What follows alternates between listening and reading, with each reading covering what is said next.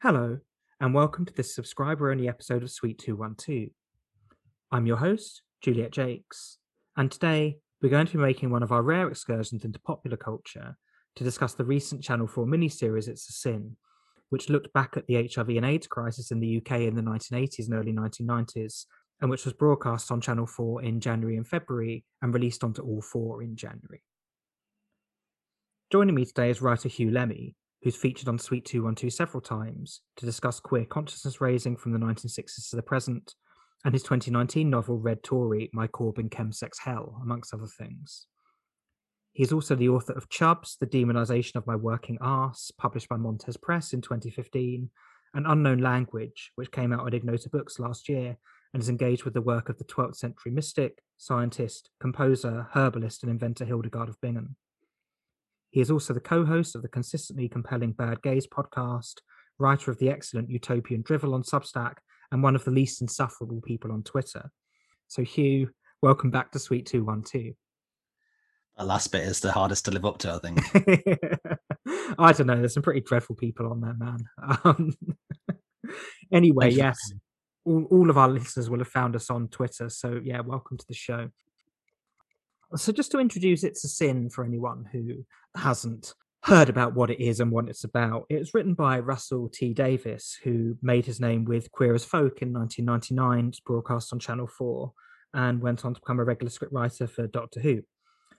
It's a Sin is a series of 5 45-minute episodes set in London, beginning in September 1981 and ending in November 1991.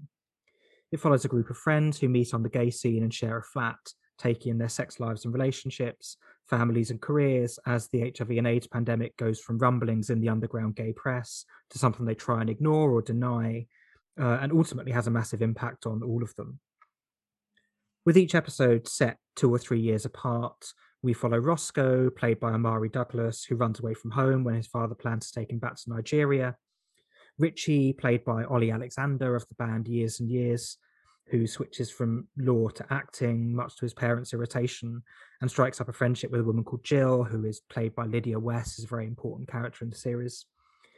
We also follow Colin, played by Callum Scott Howells, who begins an apprenticeship with a Savile Row tailor and strikes up a friendship with an older gay couple in Hackney in the opening episode.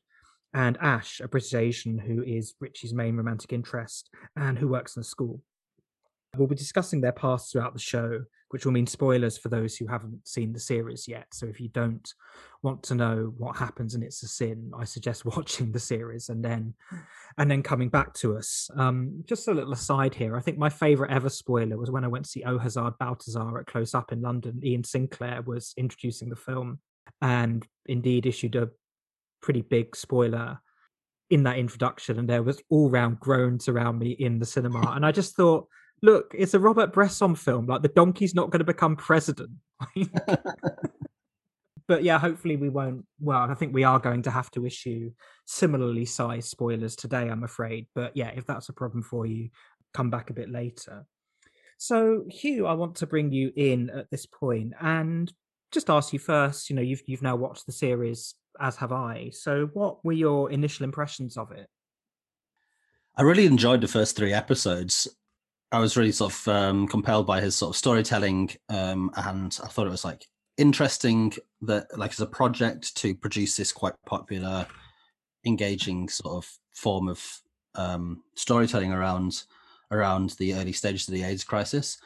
And then episode 4 seemed to me to take a sharp downwards turn, and I found it confusing. Didn't really enjoy it. And then the last episode kind of made me a bit angry, I think. It felt like a curtailed series, which we'll, I think, go on to talk about, because I actually said while watching it to my boyfriend who I was watching it with, like, this feels like it's been cut short, that this should have gone on a bit longer. And I subsequently found out that that's exactly what happened. So, but as a project, I think, you know, it's as with a lot of things that Russell T Davies does, it's not cutting edge. He doesn't set out necessarily to be the intention of that. He's a popularizer of sort of stories, I think, and I think it's generous to look at what writers intend to do and judge them according to that. So it's not 1991. He's not Derek Jarman. He's doing what he's doing, and at first I think he does it very well, but I think towards the end of the series, somehow it goes catastrophically wrong for me personally. Yeah, I mean, I think maybe I had a slightly more favorable reaction to the show than you. I mean, it's interesting to think about the different contexts in which we both watched it. I mean, obviously, we're both watching it during the COVID-19 lockdown. You mentioned watching it with your boyfriend. I watched this on my own. And the first couple of episodes in particular feature an awful lot of sex. The show is very frank sexually. And, as well as just making me miss intimacy, it also raised for me a lot of thoughts about growing up under Section 28, which of course will direct consequence of the HIV and AIDS crisis, the piece of legislation that Thatcher passed in 1988 to outlaw the promotion of homosexuality in schools and public bodies, which comes up in the show in episode 4. So we'll come on to that later. But it got me thinking a lot about my own kind of schooling and issues around kind of shame and self-loathing, I think, as a young queer person in Britain in the 90s and early noughties. I mean, like you sort of grew up around the time that the AIDS pandemic became more manageable with this sort of retroviral treatment. And so, the age in which AIDS was, as one of the characters in It's a Sin calls it, was a death sentence, was just passing as I was growing up. But I was spending a lot of Yeah. time usually on Channel 4 and sometimes BBC Two in the 90s, sat up late watching programs about LGBT culture and history. And, as is completely understandable, the AIDS epidemic cast an incredibly long shadow and indeed came up quite a lot. And it was obvious it had a big effect on queer politics, culture, society in that time. I mean, nonetheless, like Russell T Davies, like made his name in 1999 with Queer as Folk, which covers the Canal Street district of Manchester, a very famous gay scene there.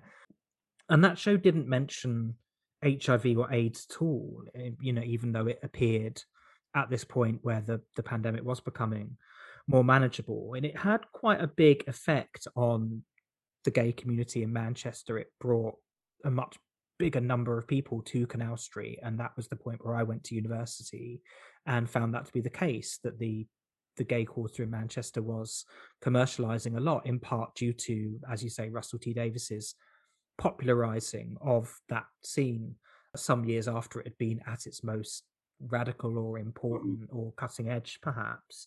I mean, something that's interesting here is that despite that success of Queer as Folk, Channel 4 initially declined It's a Sin. Davies tried to get the BBC and ITV to produce it. ITV said they weren't ready. The BBC also declined it. Channel 4 only took it on after the commissioning editor of drama there, a man called Lee Mason, fought very hard for it. And even then, the series was truncated from its originally planned 8 episodes down to 5, which, I think is pretty incredible given Russell T Davies's track record as a writer of critically and commercially successful television programs, right? Yeah, I found it astonishing that he'd. Well, I didn't find it astonishing. I found it all too believable, but I found it depressing that even a writer of Russell T Davies standards, as this producer of very popular TV, who with such a track record, still really had to fight over seemingly a period of years to get it produced, and had to make these concessions around both, around its length and in order to get it produced. I think that's like a much like deeper problem within the sort of cultural management, the middle management of culture in the UK, around what can and can't be produced and their expectations of what audiences do and don't want. And I hope that they've learned, I don't believe they will have learned a lesson, but I hope they've learned a lesson by the fact that I believe it was the most streamed television program ever in the UK, most binge watched television program ever in the UK. For its flaws and its problems, it's a show that takes its audience seriously, regards them as intelligent people who want intelligent drama, dealing with difficult issues, and he was rewarded for that in people watching it. So I think people, the sort of executives in television, really should pay heed to that. Yeah, I mean, I completely agree, and it's a drum I've been banging on Sweet 212 ever since I started doing the show, really, that, this concept of cultural democracy, and that if you treat human beings as intelligent and interested and socially engaged people, they'll respond as such.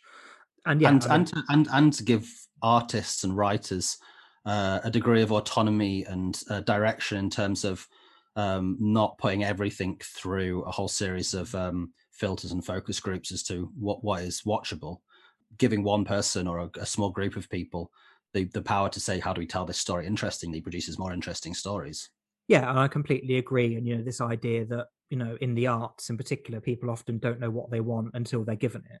And, there are so many examples of musical or cinematic or literary works that prove very successful, that if you took to a kind of producer who was thinking with an eye on the market, they would just immediately turf out, and indeed often have done. Yeah, I mean, the show, as you say, was incredibly successful on its uploading to Channel 4's online platform, All 4, where all 5 episodes became available at the same time. It's been watched in its entirety so far more than 6.5 million times. It also reportedly led to an upsurge in HIV and AIDS testing. The Terence Higgins Trust reported that more than 8,000 tests were ordered in a single day soon after the first broadcast, the previous record being 2,800. There was also a t shirt just with the word "La," which is based on the greeting that the characters use for each other in the show, that apparently raised over £100,000 for Terence Higgins Trust. So there was a very positive reaction there. I'd like to talk about a couple of negative reactions first. The first is a very specific one, which is a headline in The Sun from the 22nd of January 2021, which just said, "So much sex," and then the subheading, "It's a Sin viewers shocked by drama's explicit sex montage with raunchy threesome and oral sex." I mean, The Sun apologized via the LGBT website Pink News, but this is so curiously reminiscent of The Sun's headlines about gay people in the 80s. It's not a million miles away from the way a lot of newspapers talk about trans people now. But, Hugh, I wondered if you'd like to maybe just expand a bit on how that Sun headline fits in with some of the sort of 1980s history of the media's coverage of the AIDS epidemic and of gay men more generally. um Fuck the Sun. Yeah, never I, buy the Sun. yeah, I'm not going to expand. I'm going to contract it down to that. Never buy the Sun. Yeah, it's entirely of a piece. I mean, it's almost like the Sun sort of produced it to fit in with the same sort of retro, like it could have been branding for this show. This is what it was like. I mean, obviously, it was actually a lot worse in the 80s. A lot of the headlines around the time really played on the objectification of gay men in particular, people living with AIDS, but especially gay men and drug users, intravenous drug users. And it was purely, entirely venal, disgusting objectification for the point of setting newspapers, creating an enemy. And yeah, again, the focus again on this idea of disgust that they were trying to bring up in order to further humiliate people who are already in a difficult situation was truly appalling. But it wasn't just limited to the Sun; it was much more widespread across. Stuff like this was appearing also in broadsheets, some stuff in broadsheets up until the sort of early 2000s, and in magazines. I've just written a piece actually about homophobia in Private Eye, which would regard itself, I suppose, as a sort of reasonably respectable. I mean, what I mean to say is that in Private Eye, it was gay people who were being made fun of and people with AIDS who were being made fun of in the 80s, and not the Sun for running these headlines. It was of a piece for general sort of conversation. Yeah. Yeah, It's absolutely. interesting, actually. So, just to go back to what you were saying before about the Queer as Folk and when that came out, and I think that's like a really interesting time because it's around the time of this quite big change in social attitudes towards queer people in the UK, especially towards gay men, which comes about, I think, maybe partially because of the introduction of highly active retrovirals, antiretrovirals, and this change that happened in the 2000s. And now I kind of feel like in terms of gay generations, I don't want to be an old man about this, but the people born after 2000, in the same way that I don't really know what it was like in the 80s, being born in 86, people after 2000s don't really know quite how quickly things have changed in our lifetime and in their lifetime. When Queer as Folk came out was just around the time I was coming out as a sort of 13, 14-year-old. And Section 28 was still on the books until 2003. It really affected me when it came out at school. But the sex education I got at school was we were made to watch Philadelphia, which is a extremely troubling thing to show children, young gay children anyway. And a totally different representation of AIDS. And so Russell T Davies was producing that at a time when mainstream representations of gay men were still totally conditioned by people living with AIDS and gay men with AIDS. And when I came out, most of the homophobic bullying that I was receiving was definitely focused around AIDS rather than, gender presentation or other aspects of homophobia. Yeah. Of which, so this was a general culture of which the Sun is obviously like hugely culpable and to blame, and none of these people have ever been held accountable in any meaningful way or apologized. But it wasn't just the Sun; it was a really widespread part of British culture until really quite recently. Yeah, absolutely. And as I sort of intimated, they're doing the same thing now, just a slightly different target. And the same tools, exactly. Yeah, exactly. And you and many others have pointed out the similarity between the assault against gay men in the 80s and the assault on trans people, and particularly trans women, I think, in the 2010s and coming into the 2020s. Yeah, I mean, something else I'd like to maybe ask you about before we move on to the specifics of the series. The show has elicited some quite intense reactions from people, and that's partly due to the sort of emotional power of it that we've already discussed. But I wonder what you've made of some of the sort of criticisms that were made of the show, maybe either in reviews or just online where it's been discussed quite extensively. Yeah, I mean, it was clear that it had for a lot of people who lived through the AIDS crisis, who had friends or lovers who died of AIDS or who were themselves HIV positive or HIV positive. Like clearly, it was extremely affecting. And reading responses to Twitter, that seemed to be an initial response. A lot of people who had firsthand experience were very moved by it, which is a testament to his writing, but also to, I think, the lack of mainstream stories or productions that tell these stories. There's so many stories. It was such a huge part of people's life. Obviously, it was such a devastating period for people, and it was very hard for people to talk about it because the shame and stigma attached for so long. That, yeah, there's a degree of intensity to it. That means that people are extremely invested in the stories that are being told, and I think a lot of the criticism also comes from that. And that's not a criticism, but a criticism. Like it's right maybe to be invested in stories in this way that are, mean so much to you. But it's the rare nature of such a show that actually makes people so invested in it. And I think there's also a strange thing of the degree to which people sometimes invest themselves in. It's a way we consume culture these days as a sort of fandom, where there can be a pressure or a tone to the criticism, which is like, why didn't they write the thing that I wanted them to write? Which definitely comes through when there aren't enough of these stories being told. And a lot of the criticism I thought was like extremely thoughtful about the way Russell T Davies has told the story and the problems in the way he's told the story. And I share perhaps some of those criticisms as well, which I think we can talk about later in terms of the way he perhaps perpetuated some of the ways in which people talked about the stories of how people talked about AIDS at the time. But also, I think it's important to note, which is like also I personally feel is like a real problem in a lot of contemporary criticism anyway, which is that representation is not an endorsement of something, which I think is really important to make clear, and that a lot of the behaviors of people in the show, which were problematic or unpleasant, they were behaviors that people had, and therefore representing them can be important without, and it doesn't necessarily endorse those positions. But having said that, choosing to give such weight perhaps to certain aspects of the way that people responded to their own diagnoses, the way people thought through their own involvement in the epidemic does mean something. Like to give weight to one story, not to another story, does mean something. And so, yeah, we should talk about that as well. Yeah, and we're going to come on to the specifics of the show now, I think. I mean, I completely agree with what you say about representation and endorsement, and it's constant frustration to me as well of the inability sometimes of critics in whatever capacity to differentiate between those two things. And, I also agree with what you say about the sort of pressure on queer narratives because there's a relative lack of them in Mhm. mainstream contexts. I mean, again, coming from a trans perspective, I really feel this very strongly. Like if there's a trans narrative in the mainstream, of course, trans people are going to have the most intense reactions to it Yeah. because it's more important to us than anybody else. So that's an interesting thing to consider when thinking about how people have responded to this show, and particularly people from queer communities. So let's come on to that now.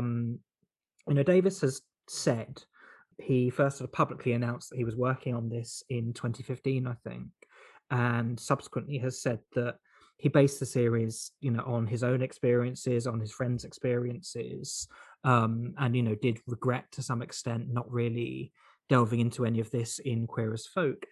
Most of the cast were openly gay, and I think you can feel that the actors are drawing on their own experiences to some extent as well, and perhaps to Mm. some sort of cross-generational, like gay and queer heritage that they've been personally a part of. I want to start by kind of praising certain aspects of the show. Writing for television is really, really difficult. The sort of supposed demands of the viewers, which I think maybe is actually a sort of prejudice on the part of executives, makes things very hard. There's this sort of perception that viewers will not just watch something that is visually quite static. They won't just watch, two people talking in a room or whatever in a way that a lot of television used to do in the sort of 60s and 70s. Because you have to have incredibly quick cutting between locations and quite a lot of visual variety, and you have to have a real kind of economy of writing, which I think Russell T Davies really does. He's very, very good at, giving a single line of dialogue or a single cultural reference that gives you an awful lot of insight into a character's sort of background or worldview or behavior. I don't know Um, if you remember the first ever episode. I think it's the first episode. I think in fact the first scene of Queer as Folk is Aidan going into the bathroom because he thinks he's seen someone at work who he's into. He wants to cruise, and he puts on an AIDS ribbon, which I think is one of the few references to AIDS at the time. mm, He puts on a red AIDS ribbon as like a signal to, and it's a 2 minute scene or something, which works. Which is exact example of this. It's extremely like clever, thoughtful, nuanced thing that gives you so much insight into this character's personality. yeah, and I mean, when I saw Queer as Folk in the mid 2000s, I finally got around to watching it, and I actually tried to write a sort of trans equivalent of Queer as Folk, Mm. and it's extraordinarily difficult. So, I came out of Queer as Folk and this really full of admiration for the kind of incredible economy with which Russell T Davies brings a kind of world of ideas or politics into brief lines of dialogue. I mean, for example, there's a scene in the second episode, I think, where Jill is caring for their friend who's known as Gloria. I think it's Gregory, but they call him Gloria, who has caught the virus. And Gloria's parents come to visit, and they know Gloria is ill, but they don't know what's up. And they just see Jill wearing a pair of like pink washing up gloves. Mhm. And the father just starts screaming, "Why is she wearing washing up gloves?" And in that moment, you get this world of kind of like paranoia, of confusion, and confusion about how AIDS was transmitted, which at the time the episode's set, I think that's the 1983 or maybe 1984 episode. You know, people really didn't know how it was transmitted and were very, very scared. So I think there's an incredible economy with which Davis writes that I think is genuinely deserving of huge praise. Yeah, no, I absolutely agree. And that he knows how to produce a very well crafted TV drama, which is why more responsibility perhaps is like laid upon the way he tells his stories. It also made me think of the film he made a couple of years ago. I think it was a three-parter, A Very English Scandal, about the Jeremy Thorpe trial, which I thought was again done extremely well and very neatly crafted. Yeah, and listeners who want to know more about Jeremy Thorpe should refer to your episode of Bad Gays, I guess, because you covered the story very comprehensively there. So we won't spend any more time with that. But I think it's fair to say that It's a Sin spends more time and pays more attention to the sort of personal impact of the crisis and particularly on these characters, than the sort of wider political impact. And I mean, I don't say that necessarily as a criticism because, often good storytelling is focusing on a narrow set of people to tell a much wider story and to, maybe bring the politics into the subtext or find a way of bringing out the politics that isn't maybe quite so kind of direct or overt, because if you want to just deal with the politics, you'd make a documentary, right? But nonetheless, I think we should lead on to some of the politics of the show, not least because that's what we do at Sweet 212. But, maybe we could start that by talking about how the show portrays the LGBT community. I mean, maybe it's partly reflective of fractures in the community at the time, fractures that I think are sort of explored quite well in the 2014 film Pride, of course, about the lesbians and gay support the minors movement, where you do see some fractures between the lesbian and gay communities. But in It's a Sin, you see very, very little of the lesbian circuit and how the lesbian and gay alliance, or even just the lesbian community, was affected by the HIV and AIDS outbreak. You don't really see an awful lot of the impact of it on women at all. I think there's one trans woman who you see, but if you do hear her, you don't hear her very much. She doesn't get any significant dialogue. So this is very much a film about gay men with, one kind of straight female friend. Yeah, exactly.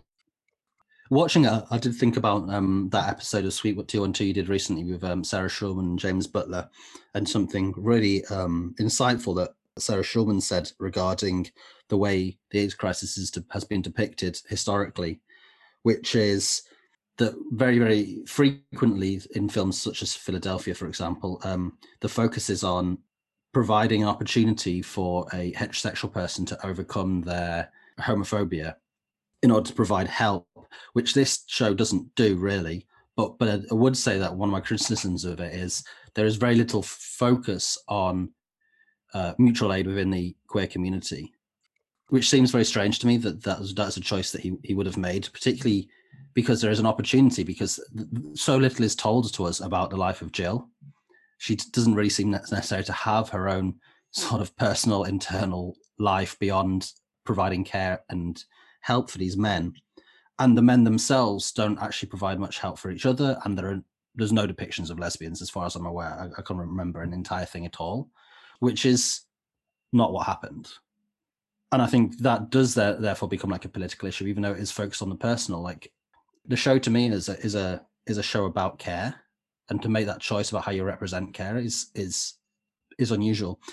I did read that the working title for the program was Boys, which is a much better title for it. It covers so much more, because I think, as we'll maybe discuss later, that there's a lot of the politics of care that come up in the show is to do with gender anyway, and the roles that women play. And for me, as much as this is about obviously a program about AIDS, it's also a program about the way gay men and straight women relate to issues of care. Yeah, I mean, let's talk a bit more about Jill then, because she is quite an interesting character, and it intrigues me that in a show that like you say, was originally going to be called Boys and did set out to be a film, to be a series about gay men primarily, that Jill is really the character that I think has captured the public imagination the most. You've seen this hashtag Be Like Jill, and she's not actually rounded out that much, as you say. She gets a bit of work as an actor, but not that much. You don't really see that much of the process. She doesn't, it's assumed that she's straight, but you don't really see anything of her romantic relationships. You see a bit of her family, but not a lot. And she performs this caring function where the state doesn't really, due to a mixture of Tory cuts and homophobia. But she does also give some idea of this alternative queer kinship, I think. Annie Ring had a good article at Club de Femme about this week. So I don't know if you want to kind of expand any more on Jill's function within the show in that way, and what it says maybe about the show's attitudes to the lack of state provision for people with HIV and AIDS at the time. Yeah, I mean, I feel like that's, if there's a moral message to the show, it's kind of about this idea of chosen family, and that queer people do produce, like, there are other models of kinship that queer people live within and were living within at the time. And I think the way that it does that specifically, and it comes to a head at the end of the show, is this contrast between Jill and Richie's mother, and the idea of who cares for Richie, and the idea of judgment and care and expectations for the people you care about and their behavior, which raises some really, for me, in the last episode, some really, really problematic things to do with the way that Russell T Davies depicts the idea of blame within the show. It comes up earlier in the show with Richie himself sort of thinking about and talking about his behavior after he assumed or thought he'd contracted HIV. And as we were saying before about this idea of representation not being endorsement, I mean, I think it's fair to depict that because there's obviously a huge range of responses that people were going through at the time regarding their own behavior. And people did blame themselves. But I think in the last episode, and this is what made me sort of angry about it, is that Davies seems to double down on the idea of blame. It is about apportioning blame. Who is at fault for this terrible thing happening? And that for me is a framework for thinking about HIV is still really stigmatizing, even if in the end he comes down to say like the blame is not Richie's. To have played upon Richie's sense that he was blaming himself and this idea of shame, which is, you know, deeply within a lot of queer people anyway, but then to say, actually, this is the big spoiler, in the last sort of fight between Jill and Richie's mother, that actually Richie's mother is to blame for producing a loveless environment, therefore seems to suggest that Richie's behavior, you know, that him going on and having lots of sex with lots of men was a result of this like loveless environment, you know, that and that's exactly the same narrative of gay men being like engaged in this sort of loveless compulsion towards fucking because they don't have any stability in their lives, or because, you know, like they hate themselves or things like that, which is, you know, one of the sort of really stigmatizing aspects of like people talking about AIDS. And I find that really troubling in the way that happens in that last scene. And also that is, to me, is also a point where his writing falls down. This very sharp, as we were saying, way of depicting quite significant things in little ways. There's a moment in that episode where Richie's mother sort of insinuates or makes a hint that her relationship with her father was bad, and her attitudes towards male sexuality was presumably a response to her being abused. And then in this argument at the end, Jill sort of snaps back, "I don't know what someone did to you to make you so loveless," or a line along these lines. And it sort of stung. It was so obvious. I was like, this seems like very expositional dialogue for like the most important speech of the entire very program. kind of 90s cliche as well, I think. Yeah. So I found that's what I found quite troubling about it when I was watching it. And I read a very interesting piece by the playwright Brian Mullin, which is really worth looking at. It's on his Substack, where he talks about this and also suggests that if loveless homes are to blame for gay men's sex lives and them becoming HIV positive, which is already a fucked up thing to suggest, what's Colin's story? Because Colin clearly comes from a home where he's entirely smothered with, you know, all the positive love and support that he could want from his mother. Yeah, and Colin's mother is, you know, much more kind of philosophical about the fact that Colin gets ill and also passes on. And so I found that when I found out that originally the working title was Boys, I think that really shifted it for me, because I feel like actually what the film is broken into here is these gay men who are sort of almost childlike. They're compelled towards this like supposedly deviant and problematic sexual behavior, which is like they enjoy having sex with lots of people, which is neither deviant not well. It's deviant from maybe the norms at the time, but it's not deviant or problematic to want to have sex with lots of hot guys if you're a gay man, or anyone, to be honest, if that's your taste.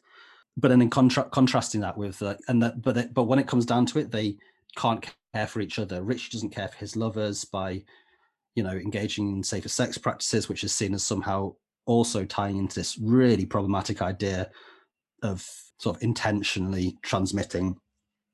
And on the other hand, and there's very little in terms of discussions of mutual aid networks between gay men or between queer people in general, lesbians and trans people, trans lesbians and trans gay men, sorry. And then counter to this, you have this narrative of these sort of three women who are competing in this different like network of care, who are all seemingly heterosexual, and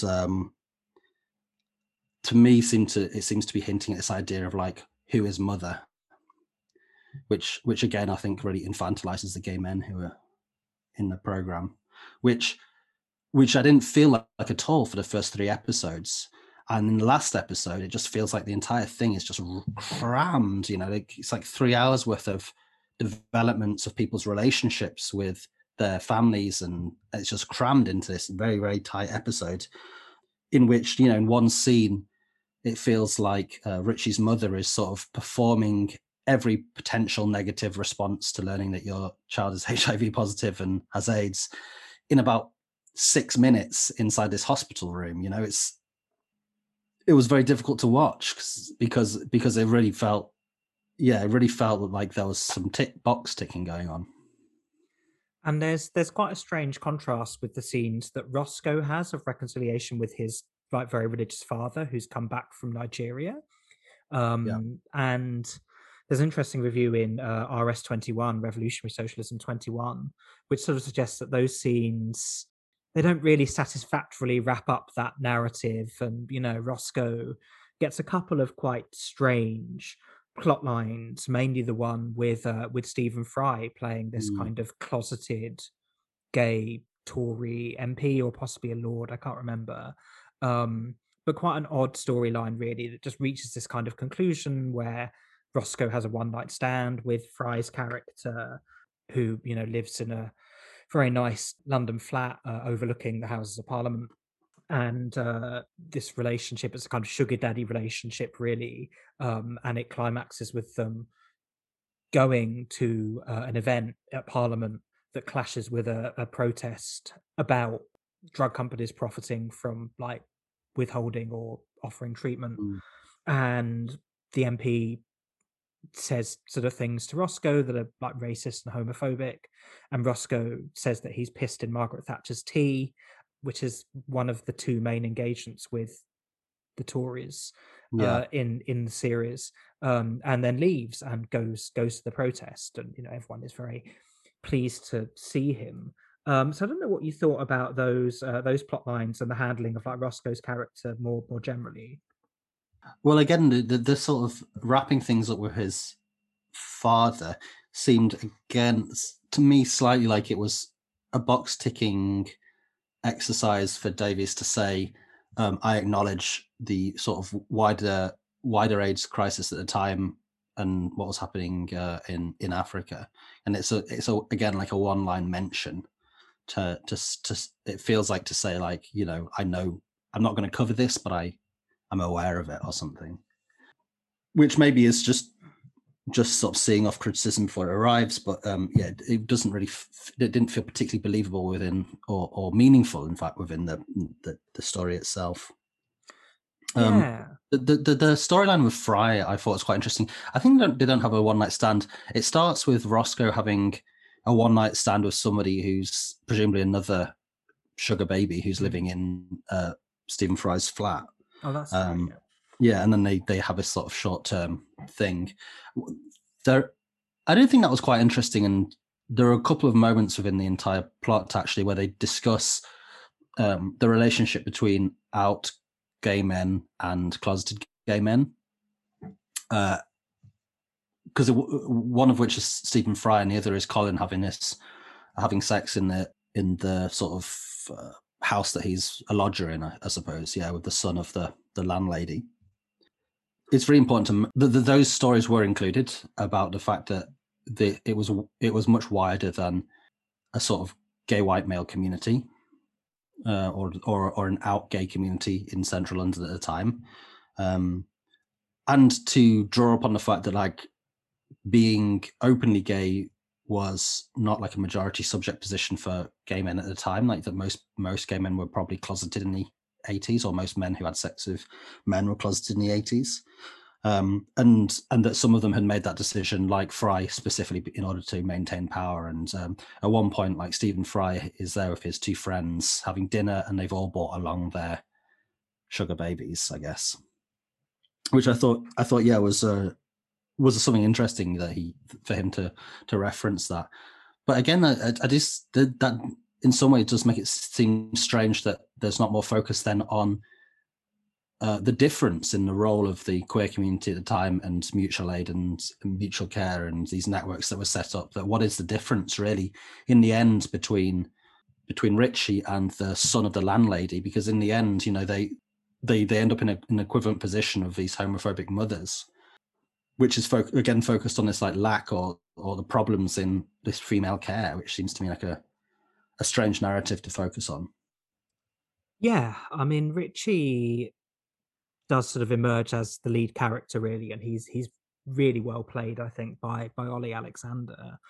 You know, one of the sort of weird moments that feels a bit more throwaway, and it's in episode 4, is where Section 28 is introduced, and Ash, who is sort of Richie's romantic interest, there's a quite affecting scene where they meet each other in the first episode, and they look like they're getting on really well, and then Richie just says something racist to Ash, who's, you know, it's a British Asian, and, you know, they have to, their togetherness ends at that moment, but obviously they, you know, form a much more long-term kind of romantic interest in each other that's never really, only really kind of properly comes to the surface in the last episode. And I think, again, probably would have been more developed had Davis been able to make 8 episodes rather than 5.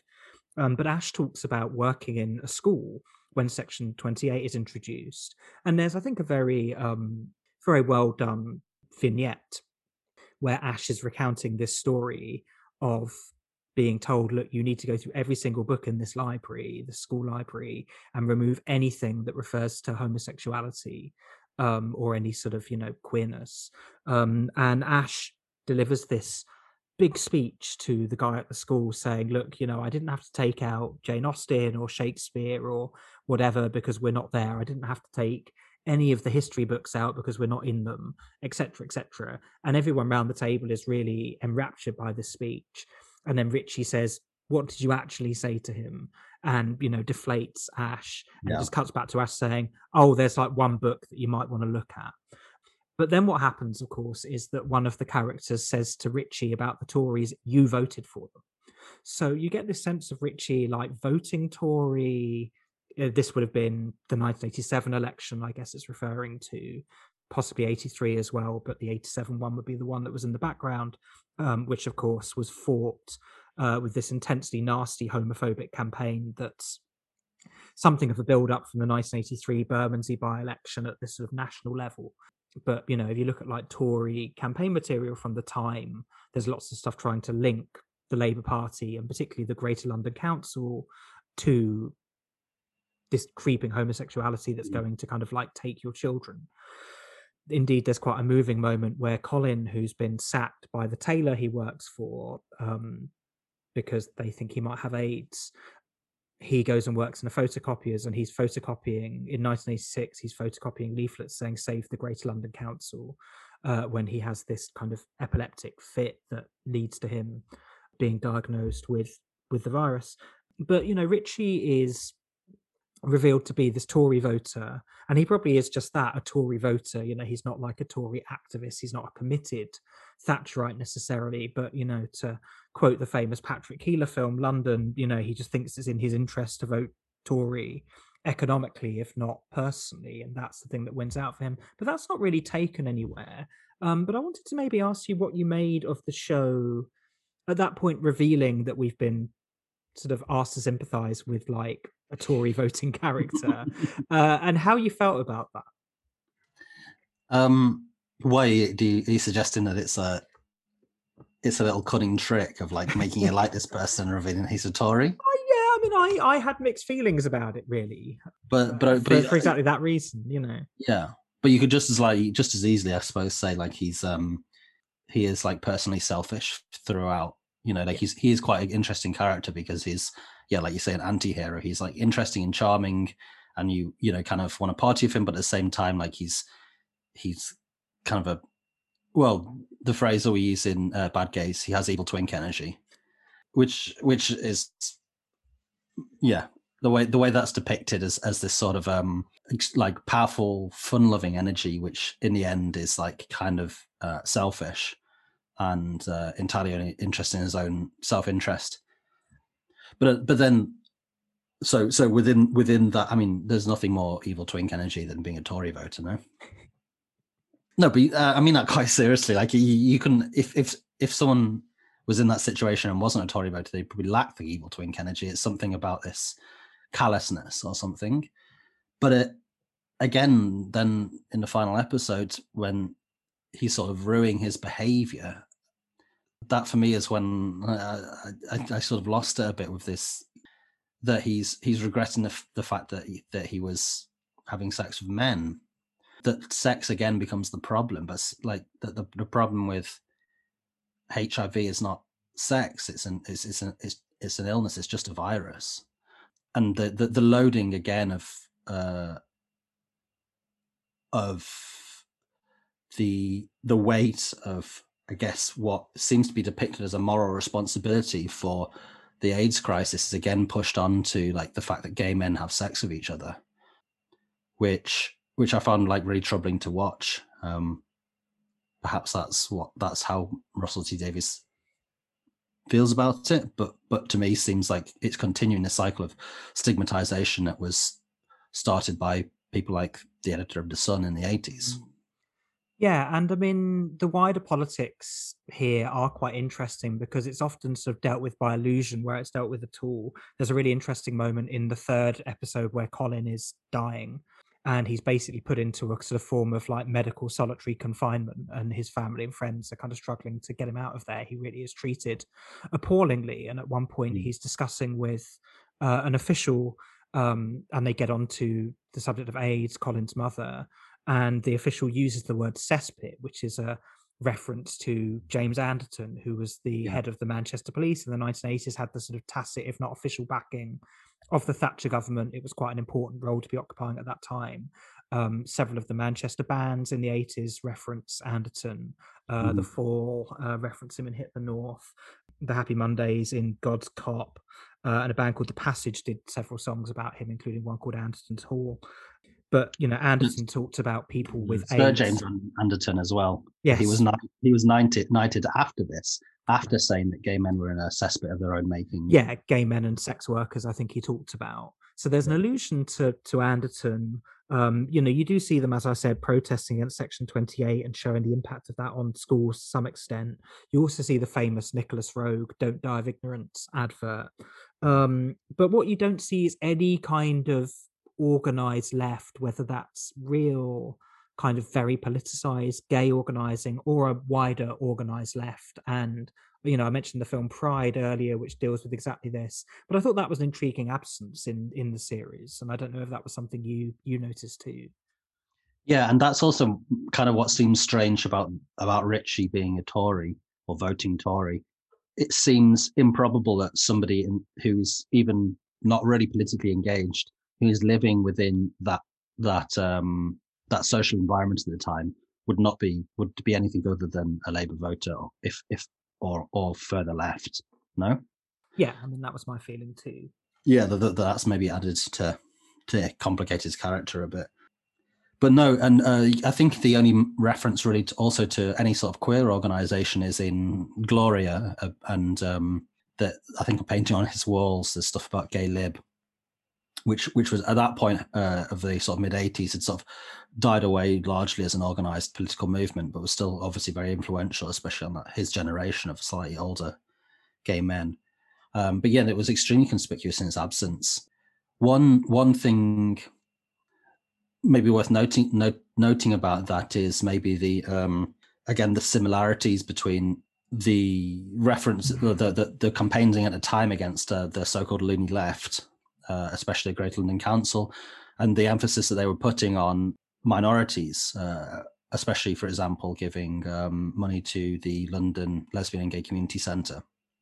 These were used as sticks really with which to beat the Labour left under Foot, and then later with Kinnock. And then again, I thought that was interesting whether they were absent because it was a little too pertinent to the contemporary political discussion, and this, you'll see exactly the same. If you go back to the mid 80s, you see people on the Labour right, Roy Hattersley, for example, railing against the fact that I think Brent Council had appointed a race relations officer for their schools, and saying that he would abolish it if he could. And this is the right of the Labour Party engaging in the same thing, which is you'll see very similar arguments being made by people on the right of the Labour Party today about trans rights and the Red Wall, and this is why we lost, etc., etc. I wonder if that just seemed a little too on the nose to include in a contemporary drama. Yeah, I mean that's quite possible, and I think Davis, is maybe anxious about, like you say, being too overt politically, or maybe just doesn't want to. And I mean, the sort of the redemption that Richie has for voting Tory is at the end of episode 4, where Jill and Roscoe and others are at the protest, and the police are beating them up, and they're just about to start beating up Jill when Richie jumps on the policeman to stop him. So where there is a kind of political act, it's very, very, very much like within the strictly personal.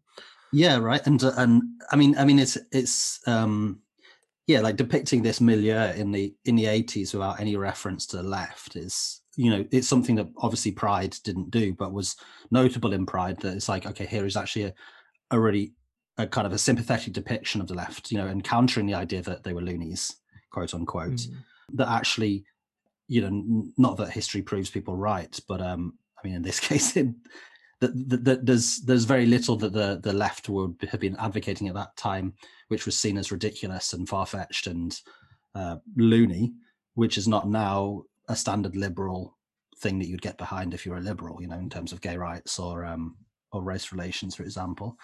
But then again, it's not that it's an individual act as well, but then my boyfriend, when we were watching it, got up almost in disgust at that scene, because he was like, is there nobody on the production team who sees that the only political act that this guy does is like the heroic white savior of this mixed race woman, like jumping in, and that this is a guy who we've already learned votes Tory?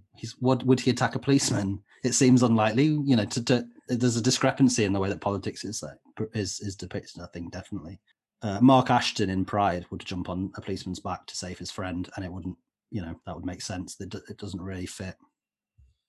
Yeah, I mean, it did strike me as being kind of strangely incongruous as well. And, you've mentioned the sort of telling of a story in the 1980s with this absence of an organized left, which, in kind of mid-80s London in particular is quite a significant omission. I mean, I think the series does, it puts us in the 1980s as much through its use of music as anything, which I did find really, really effective. Not just the kind of things you might expect to hear, like the title track by the Pet Shop Boys, or say Small Town Boy by Bronski Beat, or some of the music by Erasure that comes up, this kind of like queer 80s like gay male pop music, but also the use of things like Joy Division and even the Teardrop Explodes, these sort of like less queer new wave bands. And then some of the sort of cheesier things like Laura Branigan, perhaps, and like Kate Bush and Wham also make an appearance. And I think the show's use of music is really, really effective. Yeah. I mean, as we were saying, like the one thing that's not really in question is that Russell T Davies really knows how to make a sort of popularized, engaging TV show, and the use of music is really effective. And I think also fashion and clothing and the sort of styling of it is also really good. Again, because it's not entirely obvious. It could have been quite obvious, but as some of the depictions of like the Pink Palace, the place they live in, and stuff, I think is quite interesting. And also Colin's character sort of not being part of that milieu, and the fact that there is still a norm at that time, which was like still extremely dismal and grey and English, that they were rebelling against. Absolutely. And you see the sort of 70s holdover. It's not up to the second in terms of the decor and design and things, which of course is much more likely how it was for people. So I think that's really effective. I mean, you've talked about Davis being just very, very good at, the emotional side of television. So I want to come on to the very ending of the series now, which is a flashback with the main characters all together before the pandemic hits, and it did really affect me. I did find it very moving. You see Mm. Richie auditioning for a part, and the other characters, of course, several of whom have died by the end of the series, all kind of like laughing together. And it's a very like self-conscious like tug at the heartstrings. And I think critics of the show would accuse Davis of really quite acute sentimentality there. Personally, I've never been quite sure about how I feel about sentimentality in particular kind of like film and television narratives in general. For example, I'm a big Charlie Chaplin fan, and Chaplin is endlessly accused of being overly sentimental by his detractors, but it's never been something that I've disliked about his film. So I wonder how you felt about that very closing sequence. I felt the same way, and I have a similar like ambivalent relationship to the idea of it, of something being sentimental. I think it's not an automatic write off for me. I think that some of the negativity towards it can be, let's say, the assumption that it's an easy way to produce an effective emotional response. And I think, given especially the first three episodes, I didn't really feel that, because I feel like the characters had done the work in terms of creating these like believable and engaging relationships that I was invested in all the characters. So yeah, I think like it was an ending that would make sense, and I think was perhaps even valuable, perhaps for viewers who had lived through it and experienced a lot of it, to see it narrativized in that way. For me, the problem would just be that it came after some of those more problematic depictions of the ideas of blame and shame around the virus, which that troubled me. One thing I thought when I was watching it, and then reading some of the criticism online, especially on Twitter afterwards, was sort of comparing it to the accusations of against Call Me by Your Name, about that being escapist. I think that actually it's quite an interesting comparison to make, because they're obviously extremely different productions, one of which is like written by a gay man and features entirely a queer cast, or largely a queer cast, as opposed to Call Me by Your Name, which is a very straight production. But I again goes back to this point we raised at the start of the show, in terms of looking at what the writers are trying to produce, and I think both suffer unfairly, because they're being judged for, in this case, for being sentimental, and in Call Me by Your Name's case, for being escapist, when they clearly are intended to be. That's part of the affect or the intention of the production, no? And Call Me by Your Name was criticised a lot for not depicting the HIV epidemic at all, which seems to me a really unfair sort of thing, because it's the milieu that it's depicting and stuff. It seems really beside the point. But with both, like I kind of wonder whether it's like interesting as well to look at them within a sort of a trope of queer writing anyway, that does engage with ideas of escapism and sentimentality. Yeah, so in the case of It's a Sin, like it makes sense for me to tie it together of there was a loss of a future for these people, that it was that they were in this great prime of their life, that was, and that what happened, was a tragedy for so many people. Yeah, that something that could have been continued and been so beautiful, and these friendships were unnecessarily and tragically cut short. And I think that's probably an important thing to get across in talking about the effect of the AIDS crisis on the queer community. Yeah, and I think it does Loss. capture that very effectively, and again with that real kind of economy that I talked about earlier, and that sort of emotional skill that Davis obviously has. So that sort of concludes everything I wanted to say about the specifics of the series. So I think we'd just like to close by talking a bit about sort of cultural nostalgia for the 1980s, and particularly for the height of the AIDS pandemic. I mean, I grew up actually with intense nostalgia for the 1980s, growing up in the 90s, and for the music, for the cultural sort of clothing, sort of fashion, for even sort of like 80s video games and things. But also, with a very, very strong interest in the height of the AIDS pandemic. And, obviously there's a couple of other things that we've mentioned through the course of this show, in the Suite 212 I did with James Butler and Sarah Schulman that we've also mentioned.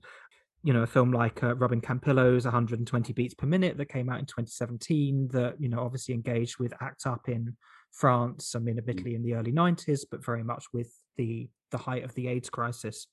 So, I just maybe wanted to just close by asking you, like, why you think this is happening now and what role It's a Sin has within that.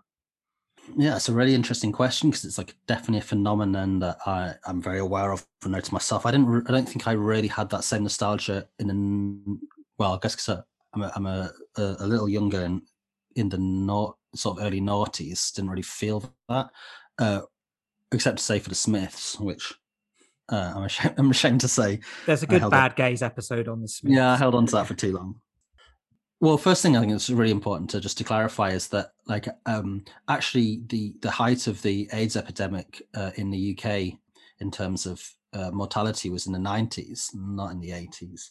And sometimes I think there's some confusion in the stories told because the first diagnoses in the UK happened later than in the US, and something which he does touch on actually in It's a Sin is that the discourse around AIDS was a lot more advanced in the US in the early 80s, and Colin in fact goes over when he's over in the US for work, picks up a lot of materials because there isn't the same access to information in the UK. And secondly, obviously that that HIV is an ongoing issue in the UK and around the world, and there are plenty of people still living with it.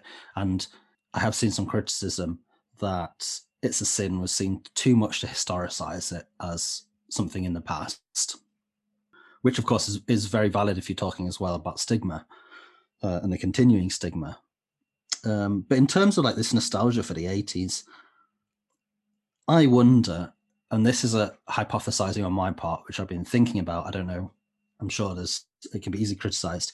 I wonder if there is something within the queer community around a more easily legible, perhaps more satisfying idea of like a queer political identity, that when people look back to the 80s in the way it's presented as a culture, as culture today, in terms of, I don't know, David Wojnarowicz's writings and Keith Haring and Pose perhaps, or these sort of influences, whether people see a more easy dichotomy and an easier way to be a queer radical in those examples, when today so much representation around queerness is like very clearly comes within a neoliberal frame, within ideas of like the wellness industry, or like RuPaul, and who's a strange hangover, right? Because it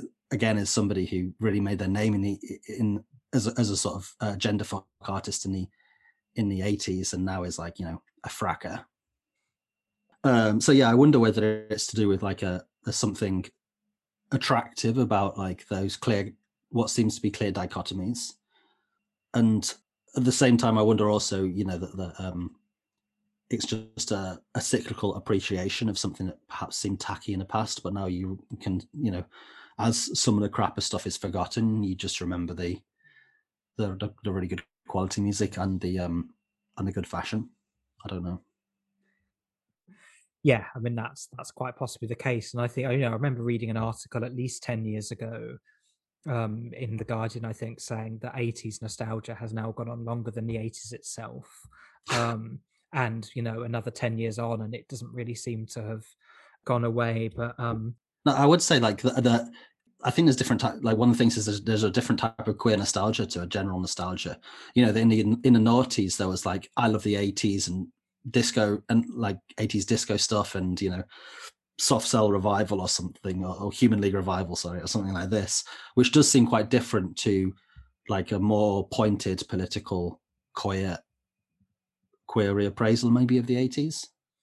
Yeah, and that's something that's really come through over the last 10 years, I think, as the sort of like 2000 sort of Electroclash version of the 80s kind of passed. Yeah, the new new romantics. But at the same time as well, like I think it's probably important to distinguish that it's a revival or a nostalgia for the 80s that I think is probably driven by people who weren't alive in the 80s. Yeah, absolutely. As is, I think, often the case with Yeah, these revivals. You know, there's something of a 90s revival brewing, and you know, that's the point at which I start wagging my finger and just say, you don't know what it was like. You know, going to school and like everyone was talking about Ocean Colour Scene. It was dreadful. We don't want to I was go going to say, back. get out your bucket hat, Julia. Well, I think we'll end there before we fall down that particular rabbit hole. But Hugh, thanks so much for joining me today. Thank you. It's been an absolute pleasure to have you on as always, and I'm sure you'll be back with us at some point as you know one of our regular guests. So, listeners, thanks for listening in today. As ever, I have been your host, Juliet Jakes. I will be back on Resonance FM in March in our usual monthly slot, and we may well have some more extra content for those of you who subscribe to the show. But until next time, thanks for listening. Take care. See you soon. Goodbye.